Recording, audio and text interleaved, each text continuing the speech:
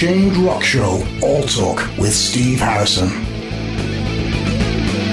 You're listening to the Unchained Rock Show with me, Steve Harrison. Here we are, fifth and final day, Bloodstock 2021. It has started to rain, but the spirits have definitely not been dampened. And hot from the Jager Stage.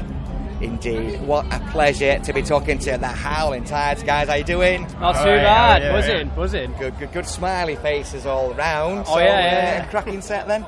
Yeah, we loved it. We absolutely loved it. Yeah, tons of fun, tons of energy. Just a little low ceiling and little kind of everyone cramming in. It was chaotic together. Yeah. Chaotic vibe. It was chaotic. It really was. Yeah. There's been, prior to COVID, there was quite a bit happening for you guys. There was. EP, tour with, Blackstar Riders. We did tour with Blackstar. Did the date though, didn't you? Yeah, we did a few like here and there peppered about. Yeah. We did Corp in Sheffield with them. We did the Warehouse 24, is it? 28? Warehouse something in Wakefield. Yeah. And Warehouse 23. 23. Thank you, Mark. 23. Cheers, Mike. Yeah, we did. That was our first show with them. I remember that very distinctly because we should admit this, but we actually ran over time by a little bit. And we were talking to the manager, Adam, wasn't it? Yeah. Told us off. Yeah, he told us off. He was like, that was great. Don't do it again. So yeah, not a tour, but just their favourite opening band. Maybe, probably. I just made that up. It's not official, but probably. Yeah. I'll try not to, but I just might leave that one. So, obviously, there's been a bit of a sabbatical for pretty much every band around the globe. So, tell us what's been happening in that downtime with the Howling Tides and what the future's looking like. Lots of writing. It's just really just, it was a bit of a kind of wake-up call, like a reset switch kind of thing for everyone, because we were like, right, when things do open back up, we need to hit it with full force. Yes. And that's exactly what we've been hopefully doing. And SteelHouse as well? Was that the SteelHouse. Tell us a little bit about SteelHouse then, before we get to Bloodstock, of course. It's one of the things, obviously, it's been near on 500 days where no one's done any music in the slightest. We rock up in Wales, so we get these guys, Hayden's calling us going, right. So there's a queue from the top to the bottom of the mountain. So what you're going to do is stick your hazards on and drive past everyone. Quite the experience. I love the smell of clutch burning in the morning. Is that when we're out the window going, we're in a band, we're in a band, we need to get on stage. We did have a few people roll the windows down and they were just like, what are you doing? And we was like, we're in a band, it's fine. It worked out pretty well. We had because we were always supposed to be opening. We were supposed to do it last year, but it ended up being like one of the best slots of the weekend, I think, that we could have had, because people were so many people. It was such a nice feeling, and it was a bit weird because everyone was obviously, they got in coming towards the stage. There's still people coming in, but everyone seemed like first festival back, first show. And people seemed a little bit apprehensive to kind of get closer, and then once you get into it, people just started surging forwards and getting their hands up and really getting into it. It was so nice and powerful to see that. Yeah, I was that must have been something special for you guys. The first band to play after, say, 500 odd days. You've got people sort of expectant faces there. A lot of nerves for you guys on that particular gig. I was terrified. I was absolutely terrified. These guys, I'll tell you, I was walking around the changing room just like, okay, we're playing SteelHouse, okay. First slot, guys, how you feeling? I was just waffling.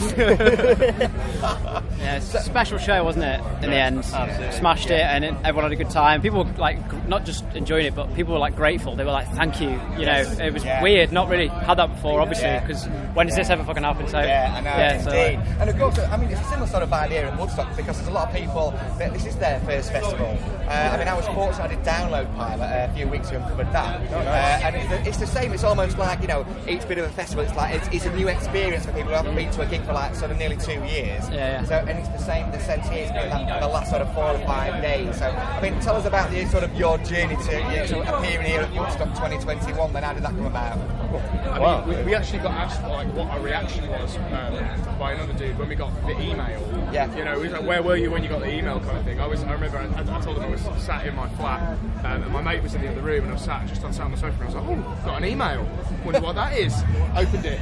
Just the headliner is just like Bloodstock, Jager Stage, and I was just like, ah! And he came in from the other room and he was like, are you okay? What's happened? Kind of thing. It was just unreal to see that confirmation of that. We sort of pitched it to the guy because you can write a very standard like this is who we are. So we sort of pitched it like, okay, fine, we're not a metal band, but like who cares? Like we can like just put us on and like we can go as hard. We'll bring it. We'll bring it. We're like promise. Yeah. We're here, so. Exactly that. So, tell us a little bit about sort of new music. You mentioned writing there. So, are we expecting some imminent new release, maybe? Okay. Here's where it gets spicy. Spicy. Next Friday, we are releasing the first track that we played on the Jager Stage, Talia. We are releasing a music video for that, and the track will be released on all streaming platforms. You'll be able to buy it on iTunes, buy it on Bandcamp, all of that. And yeah, basically that's going to be the first new music we've released. Yeah. It would have been out sooner if it weren't for COVID, of course. But first new music in about 3 years, and we are so stoked just to get it out there. 20th of August. We're going to be dropping hints and teasers throughout the week. Excellent. And little snippets and things. Starting tomorrow. Starting tomorrow indeed. Okay, that's good to hear. So, I mean, how was it for you guys? Obviously, you played SteelHouse. Knocking the rust off then, has it been a tough one sort of getting back to do the gigs then? Well, funny one actually, because we all, about 2 weeks before SteelHouse, we all had COVID. We were to the wire. I'm ashamed to admit I had it and didn't realise, the asymptomatic stage. And I unfortunately, in a very small, sweaty practice room, gave it to all of these guys. And then, we just ended up obviously isolating. And then, just from there, we were very missing rehearsal because we were isolated. We had 1 2-hour rehearsal before SteelHouse. We were going to have loads more, but obviously you've got to isolate, haven't you? You've got to keep everyone safe. You just got to do it though, haven't you? Like, who cares? Like, it's fine. Like, at the end of the day, we were just there to bring it. Like it says with today, it was the same thing. The energy, that's the main thing. 2 hours is better than 1 hour, isn't it? And better than no hours. Exactly. That's the thing. Like, I think something that we've come to realise over the past few shows is that nothing is going to be perfect. Yeah. And if you over rehearse, there's more chance of something going. Well, not more chance, but right here in the middle. You've got to keep it nice and chaotic. It could fall apart at any second. Who knows? Indeed. So obviously new music, and then what's going to be happening over the next sort of 12 months for you guys? Anything sort of tentatively booked in? Ooh. Yeah, we're actually going on tour with Ricky Warwick in March next year. And that'll be good. Hearts. And it's Fighting Hearts, indeed. That'll be good. I think we're doing about a 3-week run. We're doing shows here and there. And then we've got a couple of festival slots that haven't quite been announced yet. That'll Chestnut. Rest of this year, those. We're going to get some stuff booked. It's relatively quiet. Going to kind of keep our heads down, drip feed some stuff out there, obviously with the new single. Basically we've got a show next, 26th, I believe. Yep, 26th. Thursday the 26th. So basically we're plugging this by saying Wolfjaw were on the Sophie Lancaster stage at more or less the same time as us. So if you didn't catch both, if you only watched one or the other, then come to that show at the Robin 2 and Bilston on the 26th of this month. And come catch us both. They'll be headlining, we'll be main support. That's going to be a cracking show. How's that? Brilliant. Well, listen, guys, we'll call it there. I really do appreciate you taking the time to chat. No, thank you. Hey, no problem at all. Certainly looking forward to the new material being released. And, of course, banging in the sets with Warwick and Fighting Hearts next year as well. Have a bit of that. Gig with Wolfjaw, 26th of August as well. Indeed, yes. Get yourselves down to that. Indeed. Cheers, guys. Thanks for some time. Thanks very much. Thank you, mate. No worries. Nice one.